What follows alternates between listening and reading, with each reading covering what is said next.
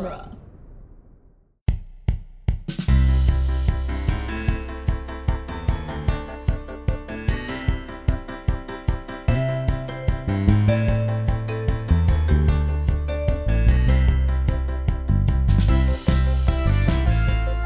And welcome to the Protagonist Podcast, where each week we look at a great character and a great story. I'm Joe Dorowski, and this week we're discussing Cursed Pirate Girl from the comic book series Cursed Pirate Girl by Jeremy Bastian.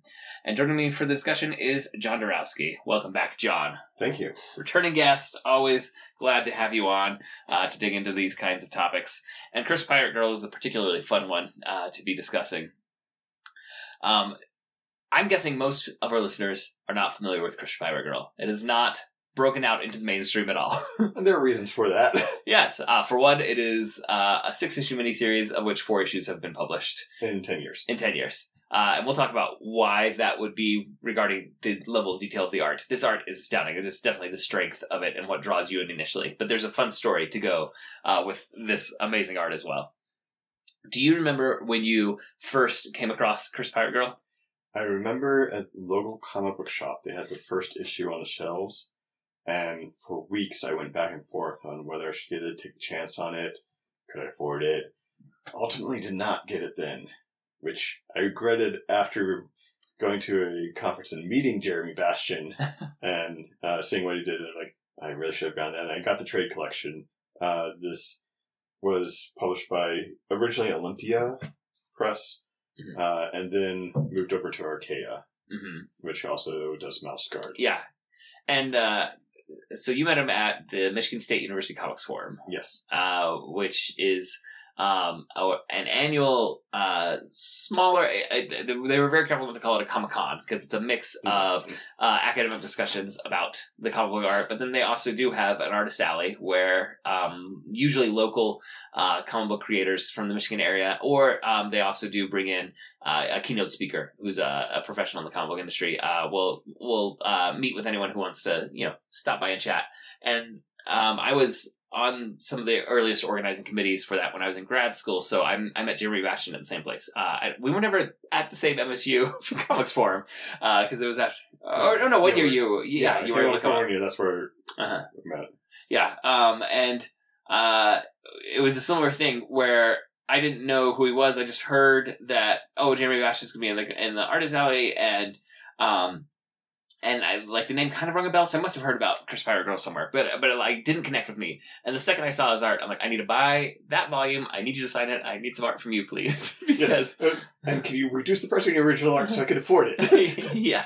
Well, he does do sketches. At least there he was doing sketches for free. Yeah. So I have a couple sketches from him, which look remarkably like the amount of detail he puts into it is astounding for how long, because he's not able to take the amount of time, so it is limited to I'm going to draw you a character, but he does, 5-10 minutes. Yeah, but he does put so much detail, and you realize when you see that his art is a 1-to-1 ratio of what is actually published, which is not traditional for the comic book industry. Yeah. Usually artists are drawing at 1.5 to 2 times the size of what is actually published, so it gets shrunk down. And so the amount of details they can put in are greater in the larger format.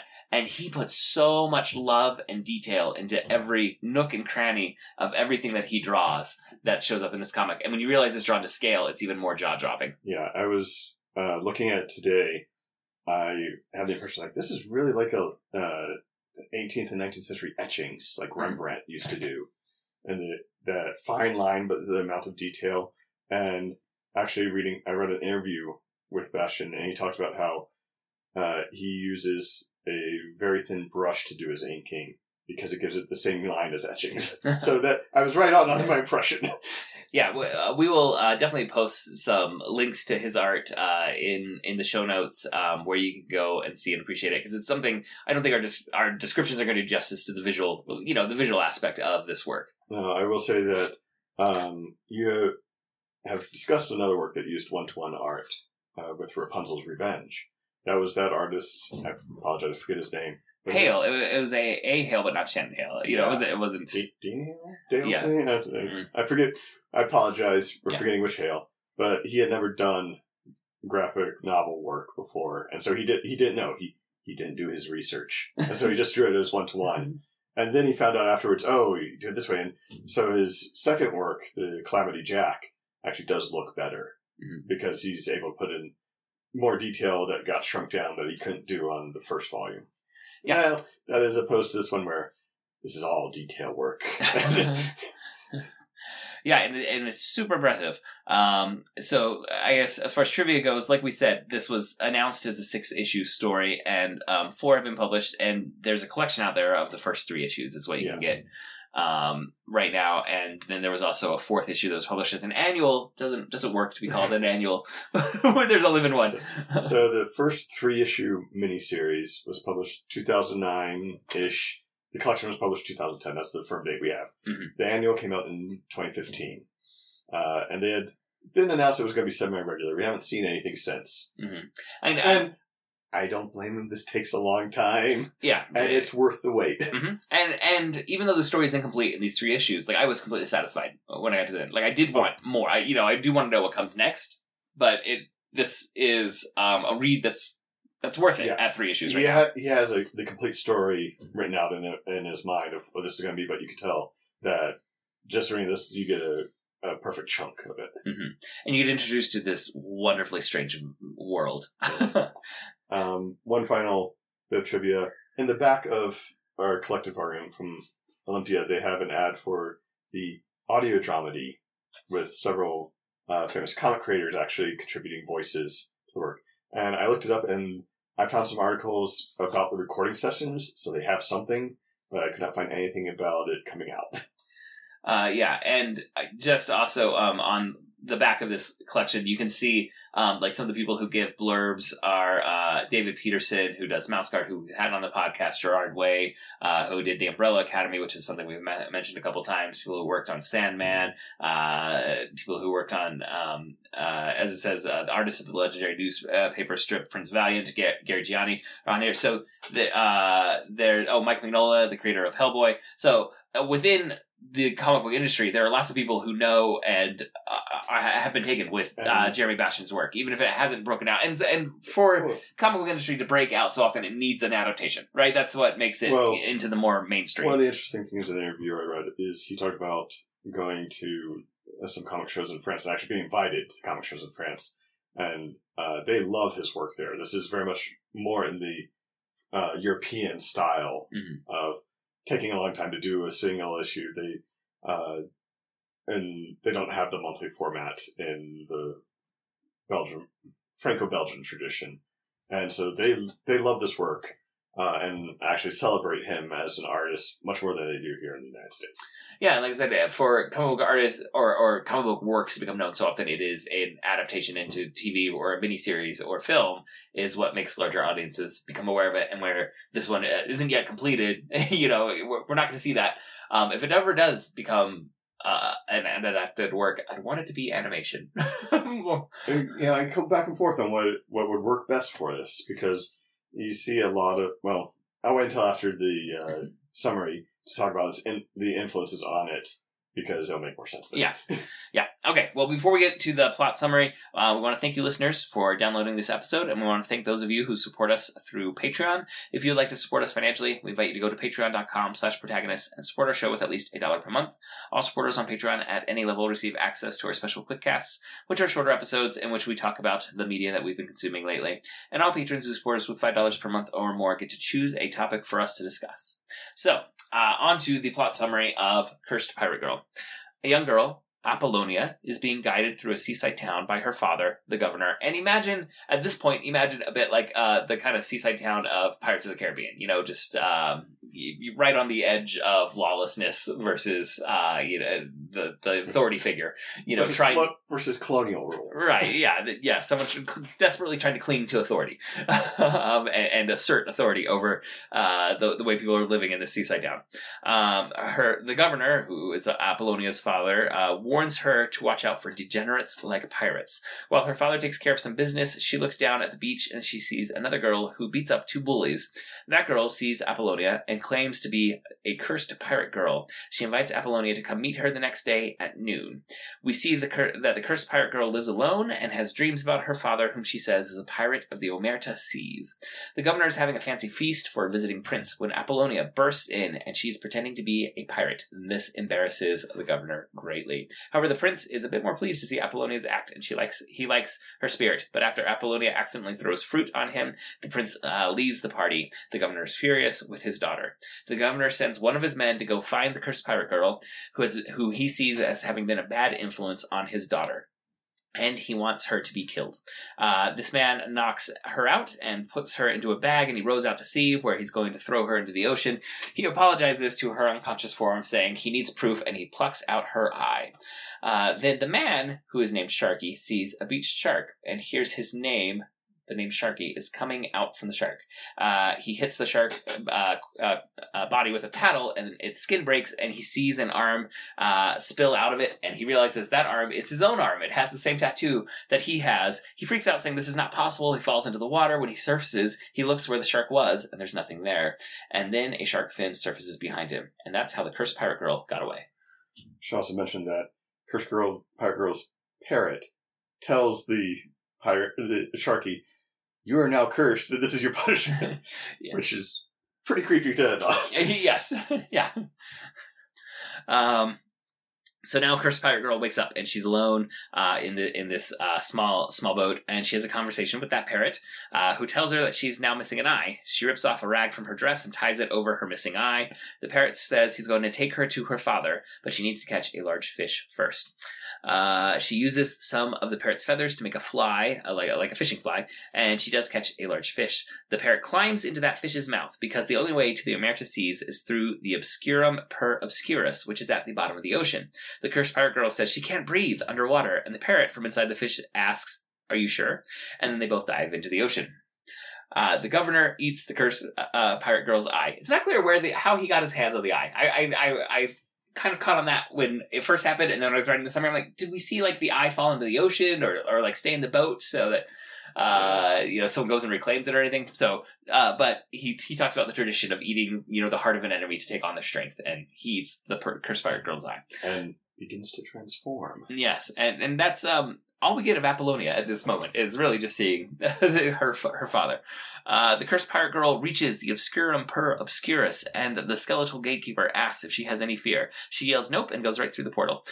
She is now in an undersea wonderland, and I mean like Alice in Wonderland strangeness, or we'll talk about some of the influences for this world, but it is unlike anything that exists in our world. There she sees two fish knights fighting. That's the best way I can describe it. Armored figures at the bottom of the ocean who seem to have fish heads, kind of, maybe. Well, their chest plate juts out like a swordfish. Yes. And then they have their regular knight's head on top, too. And they're fighting, and she realizes that they are really just arguing brothers. They're not really having a fight. And she convinces them to make nice and shake hands. She and those fish knights and her parrot, who is inside of another fish, go up to the surface, and they see a pirate ship. Now she knows there are 5 pirate ships that sail the Omerta seas, and one of them must be her father's, so she sneaks aboard and goes into the captain's quarters and says almost immediately, this doesn't feel like her father's ship. She doesn't know her father, but she knows this wouldn't be her father's ship. And she steals a key and a map while she's in this room, but she is captured and forced to go work for the ship's cook. The ship's cook likes her, but corrects her every time she insists that she's a girl, because girls are bad luck on pirate ships. So every time she says it, he just mutters, boy. Serving a meal to the captain, she attacks the captain and is going to be thrown overboard, which is exactly what she wanted, because she knows she can breathe underwater, and she has fishy friends, like Aquaman. She and her friends find another pirate ship, so after she's thrown overboard, she and her friends go find another pirate ship, which is in a battle. She climbs aboard and gives advice that they aim for the mast of the other ship, which helps that ship to win. She then hears a drinking song being sung, and she goes and finds the very drunk singer, and he asks what she wants, and she says she thinks that song is about her. The end. I should say that in the song, the pirate father dies, giving away his daughter, and so she ends up crying. It's like, That song might be on me. My father might be dead. Mm-hmm. And she has learned that one of the pirate ships has been sunk because she says there's 5, and they say, well, no, there's only 4 now. Yeah. So there are definitely little bits of potential, mythology being introduced here. And we should also mention that in the collected volume, there's an epilogue about Apollonia that seems to indicate that she's going to turn against Cursed Pirate Girl and view her as an enemy. Yes. Yeah. One thing in this, I understand why the shift happens, but I did find myself wondering, like, what's happening to Apollonia a lot. Every time I remembered that was another character, because she was what seemed to be the eyes into this strange world. Like, she's the one that introduces us to the Cursed Pirate Girl, but then it becomes, nope, this is just Cursed Pirate Girl's adventure. At least for what we have in these 3 issues. Mm-hmm. You said you wanted to talk a little bit about potential influences that we see in Jeremy Bastian's work, whether he's referencing them or just things that it evokes for us as we look at it. Part of why I bring that up is also you want to see this animated. I'm like, well, a lot of the influences have had successful live-action films, so maybe there's a way to negotiate this. Maybe not. Well, when I talk about influences, it definitely there's elements of it that feel a lot like the Jim Henson Labyrinth world, not the Jim Henson Muppet world, but Labyrinth. That is definitely one. So Jeremy Bastian talked a lot about the classic children's literature that influenced this. So you have Dickens, Robert Louis Stevenson's Treasure Island, obviously. Lewis Carroll and Alice in Wonderland. Alice in Wonderland, Wizard of Oz. Peter Pan. Yeah. Also. There's some bits of Twain thrown in. But when the 2 Fish Knights sword fighting came up, I'm like, forget all that. This is Terry Gilliam and Jim Henson. And they work together on Labyrinth. Okay. So I saw that no, that is Jim Henson and Terry Gilliam right there. That is the Labyrinth influence. So I see not only he might recognize the classic works. I see a lot of DNA of 80s children's film where they were allowed to be dark and dangerous, not necessarily grim fairy tale dark, but more in that direction than what we get now for children's entertainment. Well, it's interesting you said Terry Gilliam, because as soon as you said you get the Fish Knights fighting, and I thought about the dialogue, and I thought, this is somewhat of a Monty Python sketch, actually. The dialogue, not the visual per se. The visual's Henson. Dialogue is Monty Python-esque. And so I think you also see elements of things like Goonies, Neverending Story, Labyrinth, and Dark Crystal.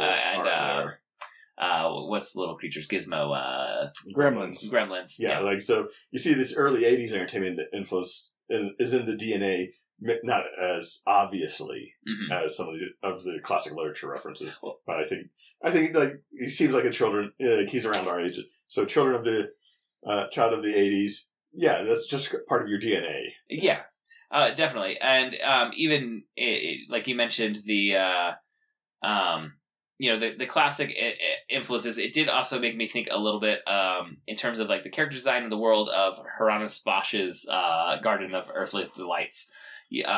Just there's the strange, like, whatever is going on here, it's going on here. Well, not only that, but you have a lot of influence of the 19th century caricature artists, where a lot of exaggerated features and figures. So the character design, Cursed Pirate Girl and Apollonia look normal, but a lot of the other characters have large heads or something else is distended in some way or exaggerated in some way. And as it goes on, it gets even more and more fanciful. So the last ship she ends up on is crewed by animals. Well, and even the first ship she's on has some crew that are animals, not all of them. Or the potato with mustache. And there's like the pirate captain has a giant head. It definitely, for me, evokes Miyazaki from Spirited Away. Or what's the character with the giant head in Spirited Away? Is it Yubaba? Well, that's the design he uses constantly. Yes, I was gonna say, because it's also in Howl's Moving Castle. There's someone with a giant. Yeah, that's a big nose, big head design is one he goes back to a lot, but also like Humpty Dumpty from if you think about the illustrations that you have had in 19th century and early 20th century for fairy tales and nursery rhymes, these big figures with disproportionate bodies because they want to exaggerate them to emphasize something from the rhyme. Clearly, I think you see a lot of that in here too. Or even like Humpty Dumpty, or not Humpty Dumpty, but Tweedledee Tweedledum. Oh yeah, from the Alice in Wonderland, and like just looking through, like there's so many things that are just charming little details that get thrown in, and you pause and look at it and like want to think about those influences. And I think this plays to one of the strengths of comic books as a medium of storytelling, where pausing to look at the art is not a disruption of the narrative. Like, it's an invitation from the storyteller. Whereas, like, when films, like, pause to show you a really cool shot, sometimes it feels indulgent because they're pausing the narrative in a way that feels transgressive to the flow, to highlight, like, this is really stunning, guys. And you can appreciate, like, the aesthetics of what's going on, but sometimes it feels like it's slowing the flow of the narrative. Comic books, they want you to stop, and it is not a bug of the it's a feature of the medium, that you can consume the artistic elements at your own pace and take as much time as you want, and you don't feel like you're disrupting the narrative. And you need to take your time on this one. Yeah, there's so much detail packed into these pages. Speaking of, like, the nursery rhyme influence, there is, when she gets to Omerta Sea, there's just in the corner of a panel, there's a dinner plate and a fork and spoon swimming with little fishtails on them. And, like, that's just in the little corner. It has nothing to do with the narrative, but it gives you the mise en scène of this world, and you know, okay, this is the kind of world we're in now. Yeah, and, like, in talking about those influences, like, I love the moment where it's like, well, you're gonna have to travel through the let me get the which one goes first, the obscurum per obscurus, at the bottom of the ocean. It absolutely feels like, going down the rabbit hole, and any of these classic, like, transitions into another space. And then when you get to the Guardians, it feels like Greek mythology of the, crossing to the underworld. Like, who is the Guardian, the gatekeeper that's going to stop you from doing these things. So you feel all those classical influences in something that also feels wholly unique. Like it feels special. It feels of itself. Like this is its own world. Even as in trying to describe it, we want to grab onto what feel like influences. It definitely feels of its own kind. And part of what makes it feel unique is there aren't a lot of pirate comic books. So this is one of a very small number. But also, the character of Cursed Pirate Girl helps it stand out. Yeah, so let's talk a little bit about her. What do we get for Cursed Pirate Girl if we're trying to do a character sketch? Well, what impressed me was, I thought, like, this opening reminds me of Indiana Jones. Not in, well, a little bit in the tone, but more in how is Indiana Jones introduced in the film. You have this whole sequence of traveling through the jungle and invaders, and then you see they start at his feet and work their way up, and so you see the whip and the hat, and you don't see his face for a few minutes. And then he doesn't even talk for a long time after that. But just that image, you immediately know what this kind of character is. I mean, I had the same impression here where we were following Apollonia, and then she sees out on the beach these two boys. You hear these two boys, and then we get to the image of Cursed Pirate Girl, and it's just a striking full-page image. She was this tall hat, big belt. She's holding a wooden sword that she made. You have a long stick as a sword and a small stick as the crossbeam tied together with rope, but the rope's hanging in such a way that it looks like a cutlass handle. And it's so perfect. You're like, okay, I get a lot about this character just from this image.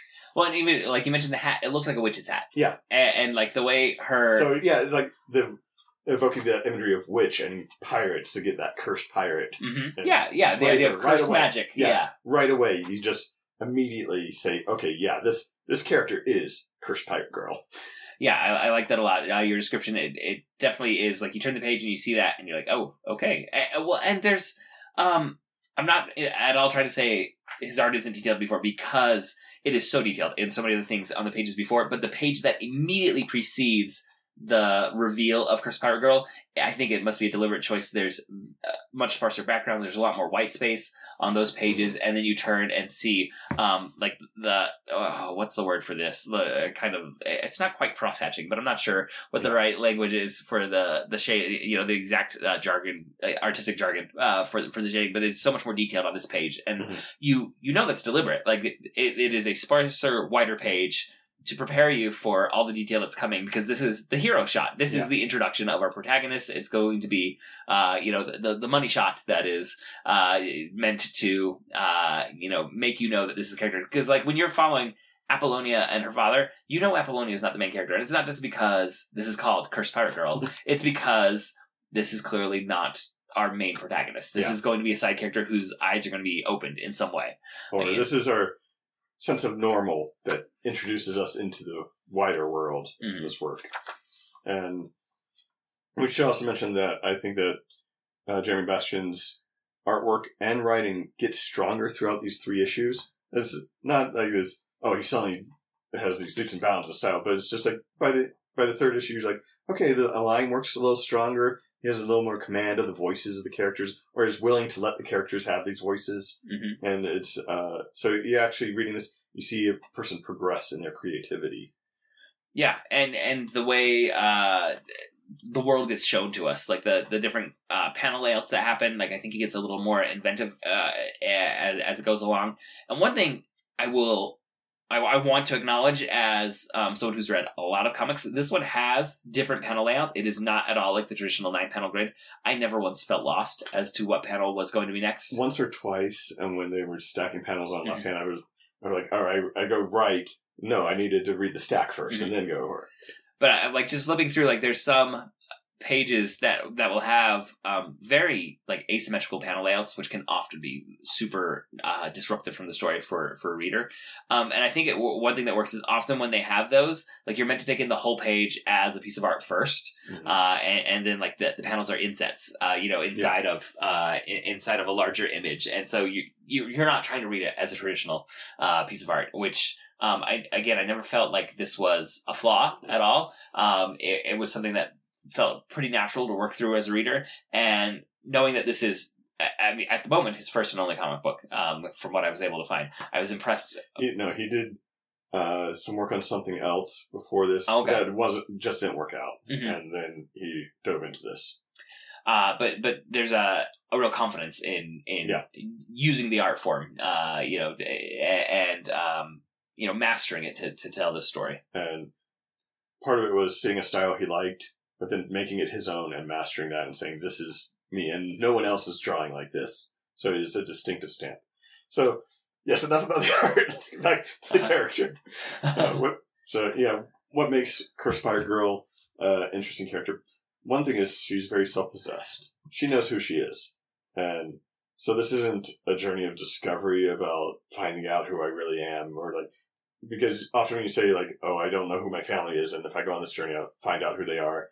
And then really it's about the journey. It turns out like, no, the journey was finding out who you are, meeting your family. That's, whether you like them or not isn't the point. But here, this is a journey to find her father because she already knows who she is. Yeah. There's a self-assuredness that, and I think he's able to use that same character trait at times to be shown as like brash overconfidence, and other times to be like just self-awareness. And I think it's a skillful writer who can have the same trait be a pro and a con, depending on the setting and the situation. I think often there's the pool for a writer is like, once I've established this one character trait, it's always a good one. And now I'm going to introduce a different character trait that's negative, but it's more interesting when it can be the same trait is positive and a negative. But it also means that when she goes into a scene when there's confronting someone, whether it be the Fish Knights or the bullies at the very beginning, or a pirate captain, she goes in with the same confidence that she's going to, she could take charge and resolve this. Or figure out her way out of it, that there's never any doubt that she's really in danger because she's just so confident about everything. And it's not that she avoids danger. I mean, she's lost an eye by the end of the first issue. And she's, in the 3rd, she's captured by a pirate and forced to work for him. But she's like, no, I'll find a way out of this. Yeah. And, she loses her eye and she doesn't complain about it. She's like, okay, let me just put this bandage over it, and what's next? Yeah, and so she ties the rag over, which is a great look, and then when she's in the first pirate captain's lair, she steals an eye patch, and changes her look again, which is, both looks work very well. And it's that evolution of the design reflecting an evolution of the character. That, we were saying, like, she's, from the beginning, she's had this particular characteristic. That's not to say she doesn't change. She doesn't grow. As she encounters these other characters, she learns about making friends, and she knows, like, she can tell who she can trust and who she can't. So the first pirate ship, she definitely can't trust the captain. trust the cook, and the cook's a great guy. And so part of it is bouncing off other characters allows you to see the other aspects of her. Yeah, and I think the cook is an interesting one because she is legitimately surprised with how much he helps her. Like, she was not expecting that. I think that's one of the lessons she needs to learn is, this trust of others. And it's not saying trust everyone, because clearly there are many people she should not be trusting. And actually, that's the case where she didn't go in with the same brashness that she had. She's still self-possessed, but she's figuring out, no, I can do a different approach with this cook and become friends with him if I try and be a little clever and funny instead. Yeah, so she does a bit. And when you're reading it, it is an interesting aspect of comics where, there's no tone. It's just text on a page. And so tone, yes, lettering can sometimes denote tone, and size of word balloon can denote tone, but those are often, tricks that are trying to do it. But somehow he did convey this conversation of her and the cook where she is trying to play a trick on him, and he knows that she's playing a trick on him, but he's kind of tickled that she's doing it. He likes it. Yeah, and so it's good because she walks in and she sees all the gross food, and she knows she's being punished, and she sees one delicious meal that is really going to be the captain's meal, and she's like, oh, that's the worst of all of this. I can't believe you'd serve that to anyone. Give me the fish guts. Yes, I'd rather eat all that gruel over there. And he plays it straight for a little bit, and somehow I knew he was in on this and playing it straight with her. And I don't know how Jeremy Bastian pulled that off. What aspect of the art and text was able to come together to deliver the verbal, intonation that you'd get out of a performance that lets you know everyone's in on that kind of on the joke in that kind of a conversation. Yeah. Now, it doesn't say that he doesn't play around with form. Sometimes he has word balloons, but they'll be connected by this long chain of sound effect, or with the fish knights, the swordfish knights, they have very distinctive shapes on their wood balloons. And so not only is their tone this kind of knightly, medieval style, but that's reinforced by the shape of the wood balloon.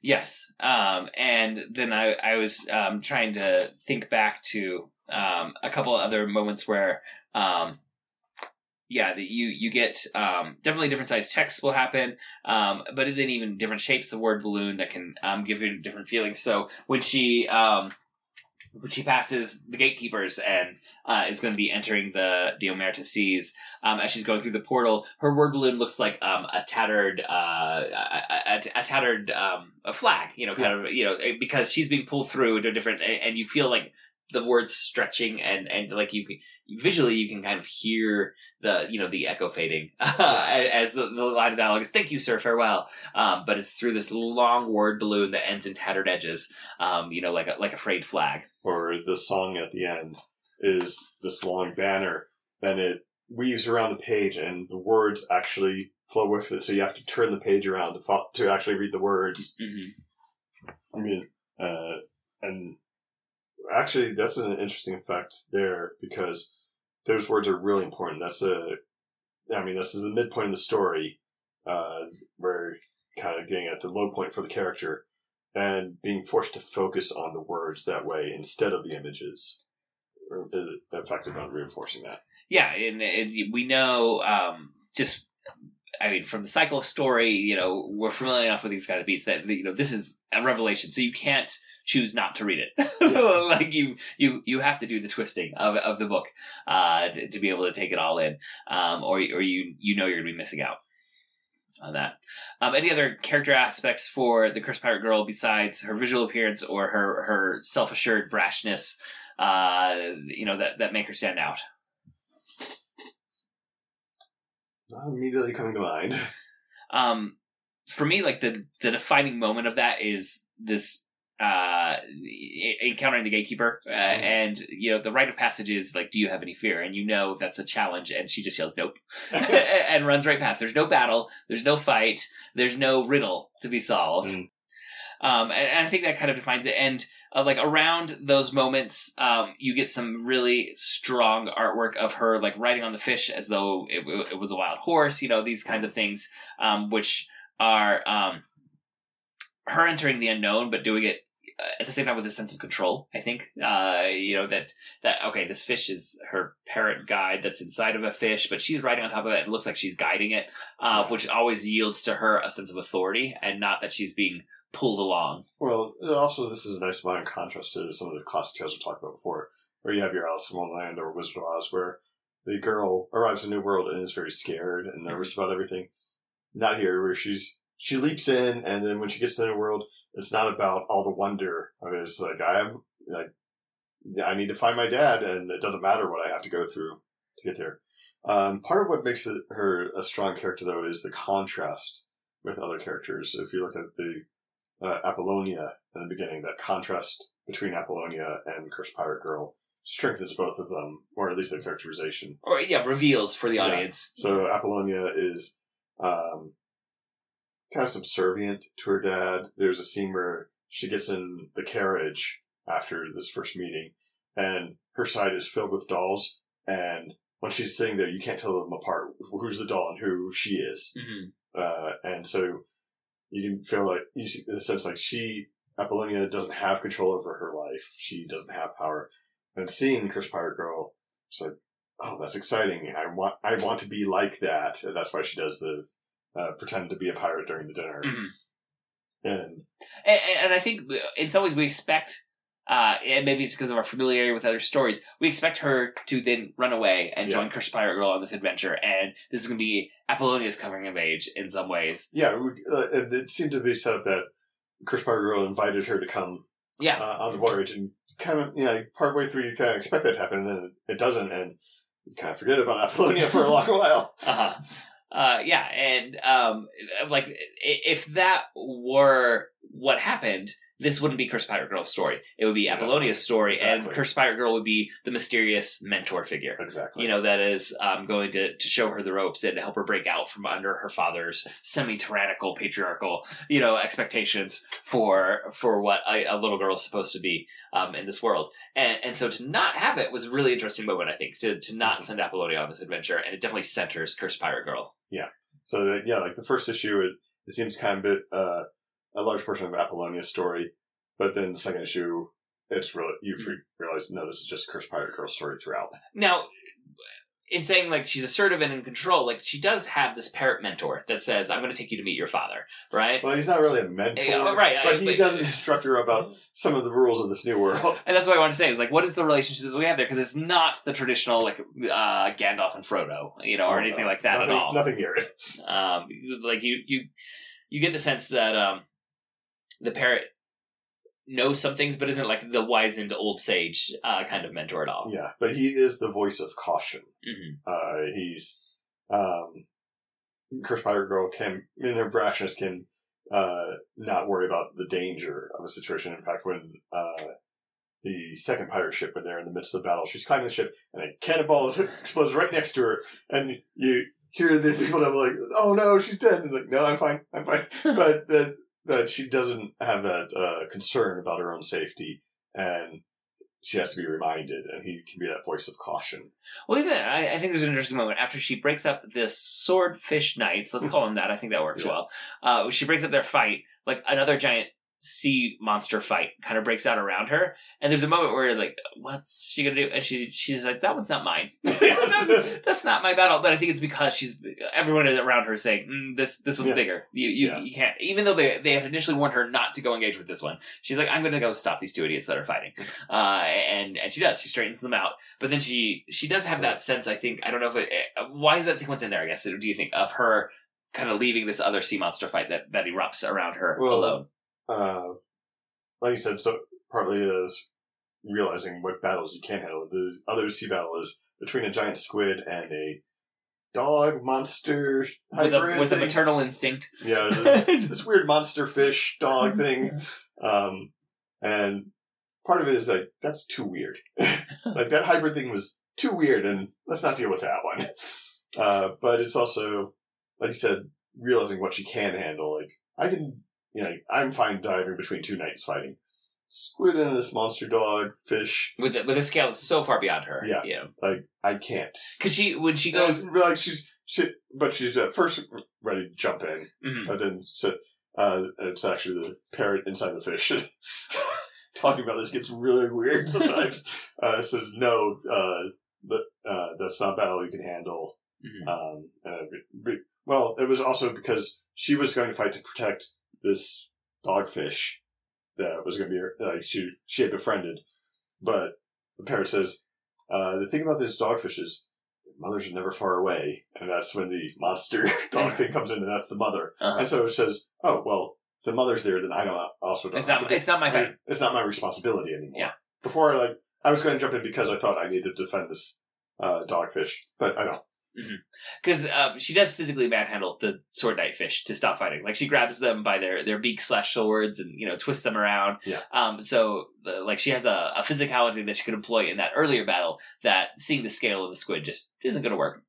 But in talking about her attributes, clearly in the second pirate ship, we're meant to be in both of them, we're meant to see her cleverness. That is not just, I'm confident and I'm physically going to manhandle some bullies and stop some people from fighting. I'm going to solve a puzzle that the sea captain hasn't solved in his own quarters somehow. And that's how she gets the key and the map is by solving a riddle in there. So you see some intelligence or wit in that moment. And then in the second battle, it seems like these ships have just been pounding each other, and like the cannonballs aren't breaking through, and she's like, well, shoot for their masts, and no one else had thought of that, and it's going to save the day, for this one pirate ship. When you think back on Curse Pirate Girl, I think we've done a good job bringing on the character, but and we've talked a lot about like the aesthetics and the storytelling techniques, so some of the more formless elements, but what makes this stand out to you and say this is actually a great story that's happening right here? Well, it's because of those elements you just talked about. It is a strong visual style that is distinctive. It is a strong character who really embraces the fairy tale idea of that magic just exists in the world. You don't have to explain it. So she goes to the portal. She doesn't care. Like, the world doesn't need an explanation. Or even the I can't breathe underwater. Are you sure? Oh, I can. Yeah. Okay. Yeah, just go for it. Yeah. And we don't need an explanation for it. That so often writers would want to give a reason, and I'm sure there is a reason that will be revealed by the end of the story, but the confidence to say, no, you don't need to know right now. You don't need to know a reason that she can breathe underwater right now. You just need to know that she can.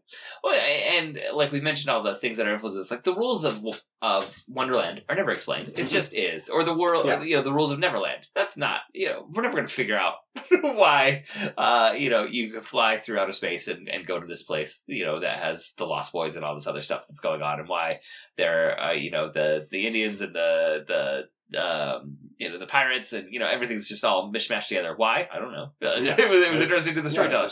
That's just the world. And I think sometimes I feel like we shifted too much towards explanations. Like everything has to have a rule set that is always going to be followed. And that's what good fantasy is going to be. And this is a little bit of that callback to, it's just going to be wild creativity. It's Brandon Sanderson, at least for 21st century. He's really the point of, if you have magic, there have to be rules, there has to be a price to use magic. And you have to I remember in listening to what is his writer's podcast called? He has a semi-regular podcast. I've read his books on writing. I haven't done a podcast. But even I just remember him offhandedly saying, if you have magical means of transportation, you need to know what that does to the economics of trade. At all. That's how he views it and thinks about the world. And I think that's a valid. I'm not saying that's an invalid way. It's a valid argument, and it's been highly influential on a lot of writers for the last 10, 15 years. But there's also a joy in not having it and just saying, no, that just happens. Yeah. There's definitely a free sense of whimsy in this, in Cursed Pirate Girl, that is charming. It's just a charming... Whimsy and the childlike wonder. Of turning the page and seeing what is going to be next. So, one of the sketches that Jeremy Bastion did for me, this is when I first met him. He's like, what do you want me to draw? I'm like, well, I haven't read it yet, so you could just draw, anything you like. And it was a fish with, it looks kind of like chicken legs, but in a knight's helmet. And he's like, this is one of my favorite little characters. Mm-hmm. And when I read Cursed Pirate Girl, I'm like, that character's in the background of 2 scenes on the pirate ship. It's not, I thought it'd be a side character or a sidekick or, something like that. But no, it was just, I got tickled, him as an artist was tickled with this one creation. But he didn't feel the need to center it or anything. It's just there in the background. And that makes you realize, when you look at the pirate ships and there's all these crew, he probably likes every one of these characters because he could just do anything. Yeah, and you see that more and more as it goes on. By the third issue, the pirate crews are so fantastical, whereas at the beginning, like, it is the normal world. We move into the fantastic world, but there's still a sense of normalcy. And then, like, halfway through the second issues, he starts first, like, where she goes, like, is that a potato with a mustache? She's like, yeah, you don't want to bother him. And it's kind of like that part. It's like, oh, yeah, like, we could just go with it. Yeah, everything is definitely exaggerated in that seafront town. And like you said, so like the governor has a larger than humanly possible head on a very thin body. And while Apollonia and Cursed Pirate Girl themselves have more traditional, like cartoonified, figures, it still doesn't feel fantastical. But once they cross into the Omerta Seas, it's like all bets are off. And any character design that has crossed his head may be showing up here, but with a level of care that it feels like this character works. Like there's anatomy, like he knows the anatomy of these characters that are going to be in 3 panels in the background. And in that sense, it's similar to actually another pirate comic book, the most popular one, One Piece, where that creator does whatever character design he wants, but he makes it work. Like, he has a logic behind it, and an explanation for why they're like that. But he goes wild on his designs.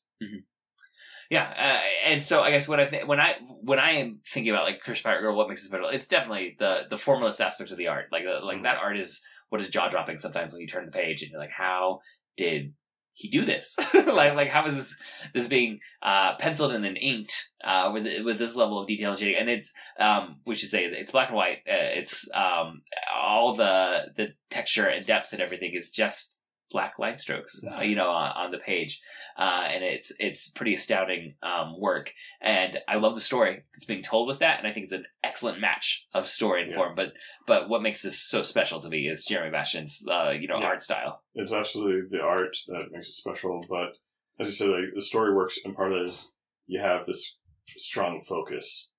Cursed Pirate Girl is a strong character. We can focus on her, no matter what the scene is.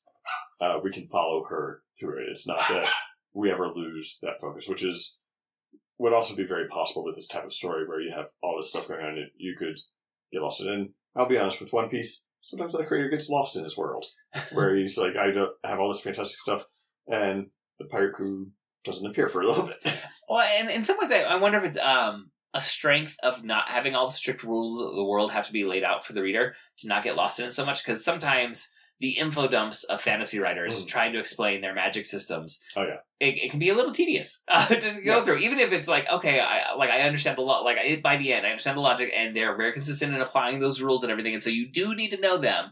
That I think that's where the narrative can get lost sometimes. Like, how am I going to present this? And so for this world to just be like, no, every time you jump on a pirate ship, you don't know what the crew is going to look like or what it's going to be, and we're not going to explain to you why any of the crew members look the way they do. They just are there. I think it may help to keep it centered on Pirate Girl and not on the world itself. Well, in the sense it's drawing on another tradition, in this case in the comic book side, of Winsor McCay. And that's another influence I meant to mention. Yes. Thank you for pulling that one. Just pulled it off myself, remembering to bring it up. Is it Little Nemo's Adventures in Slumberland? I think that was the Little title. Nemo in Slumberland. Yeah. The same thing of gorgeous illustrations. This was a landmark comic strip of the 20s, maybe into the 30s. But that was the golden age of these of other times of very lush illustration on the comic strip page that really don't get today. Yeah. For a host of reasons. Yeah. There's huge reasons economically and production side wise, just the way things are done. You're never going to have produced regularly for a newspaper what Winsor McCay was doing with Little Nemo. But yeah, it was a similar thing where like this, like all the logic you need to know is this is a dreamscape, and now it can be anything. It's the dream logic combined with that lush illustration, and yes, Bastian is the inheritor of that, more so perhaps than any other artist that I've really seen. Mm-hmm. Not to say there are some that are close, but Bastian captures that wonder and whimsy. And it's what we've seen. Like there's so much that's out there. Who knows what we haven't come across? And even with comic books, like I said, I would bet a lot of people who consider themselves comic book readers don't know Cursed Pirate Girl because it's not yet complete. There's no omnibus that tells the whole story, so stores are less likely to stock it. Yeah, so and I mean Jeremy Bastian. My understanding is that he started this like independent self-publishing this, and then found Olympian press or publishing to which is.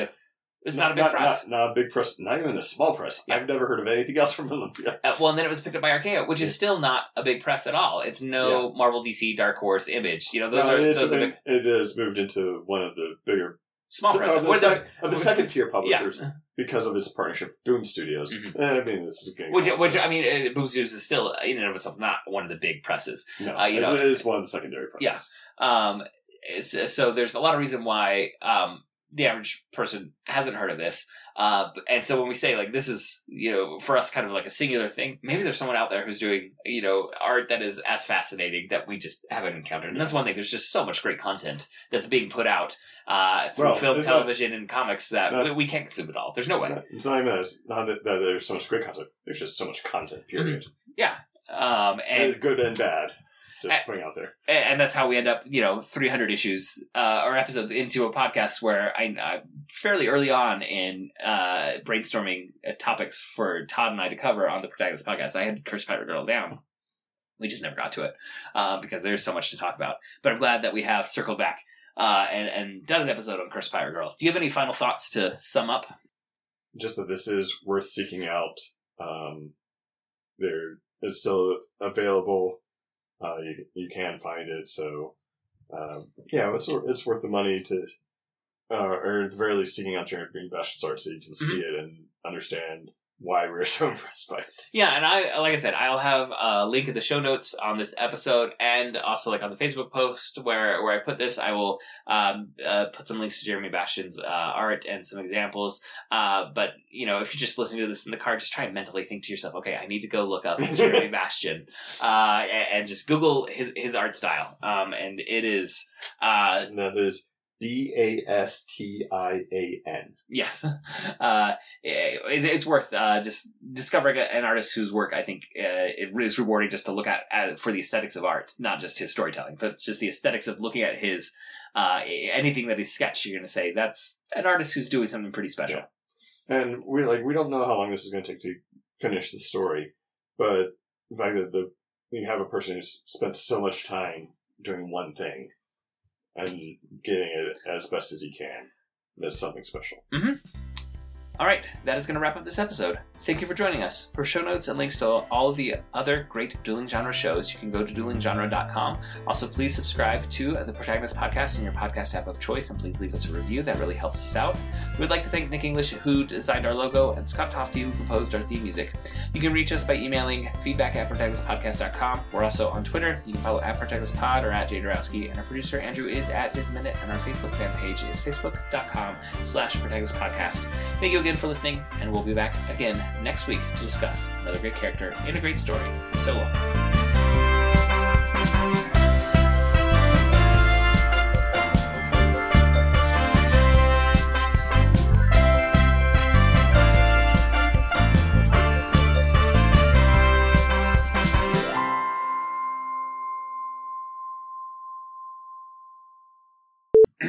What should be my introduction this time? How should I say hello?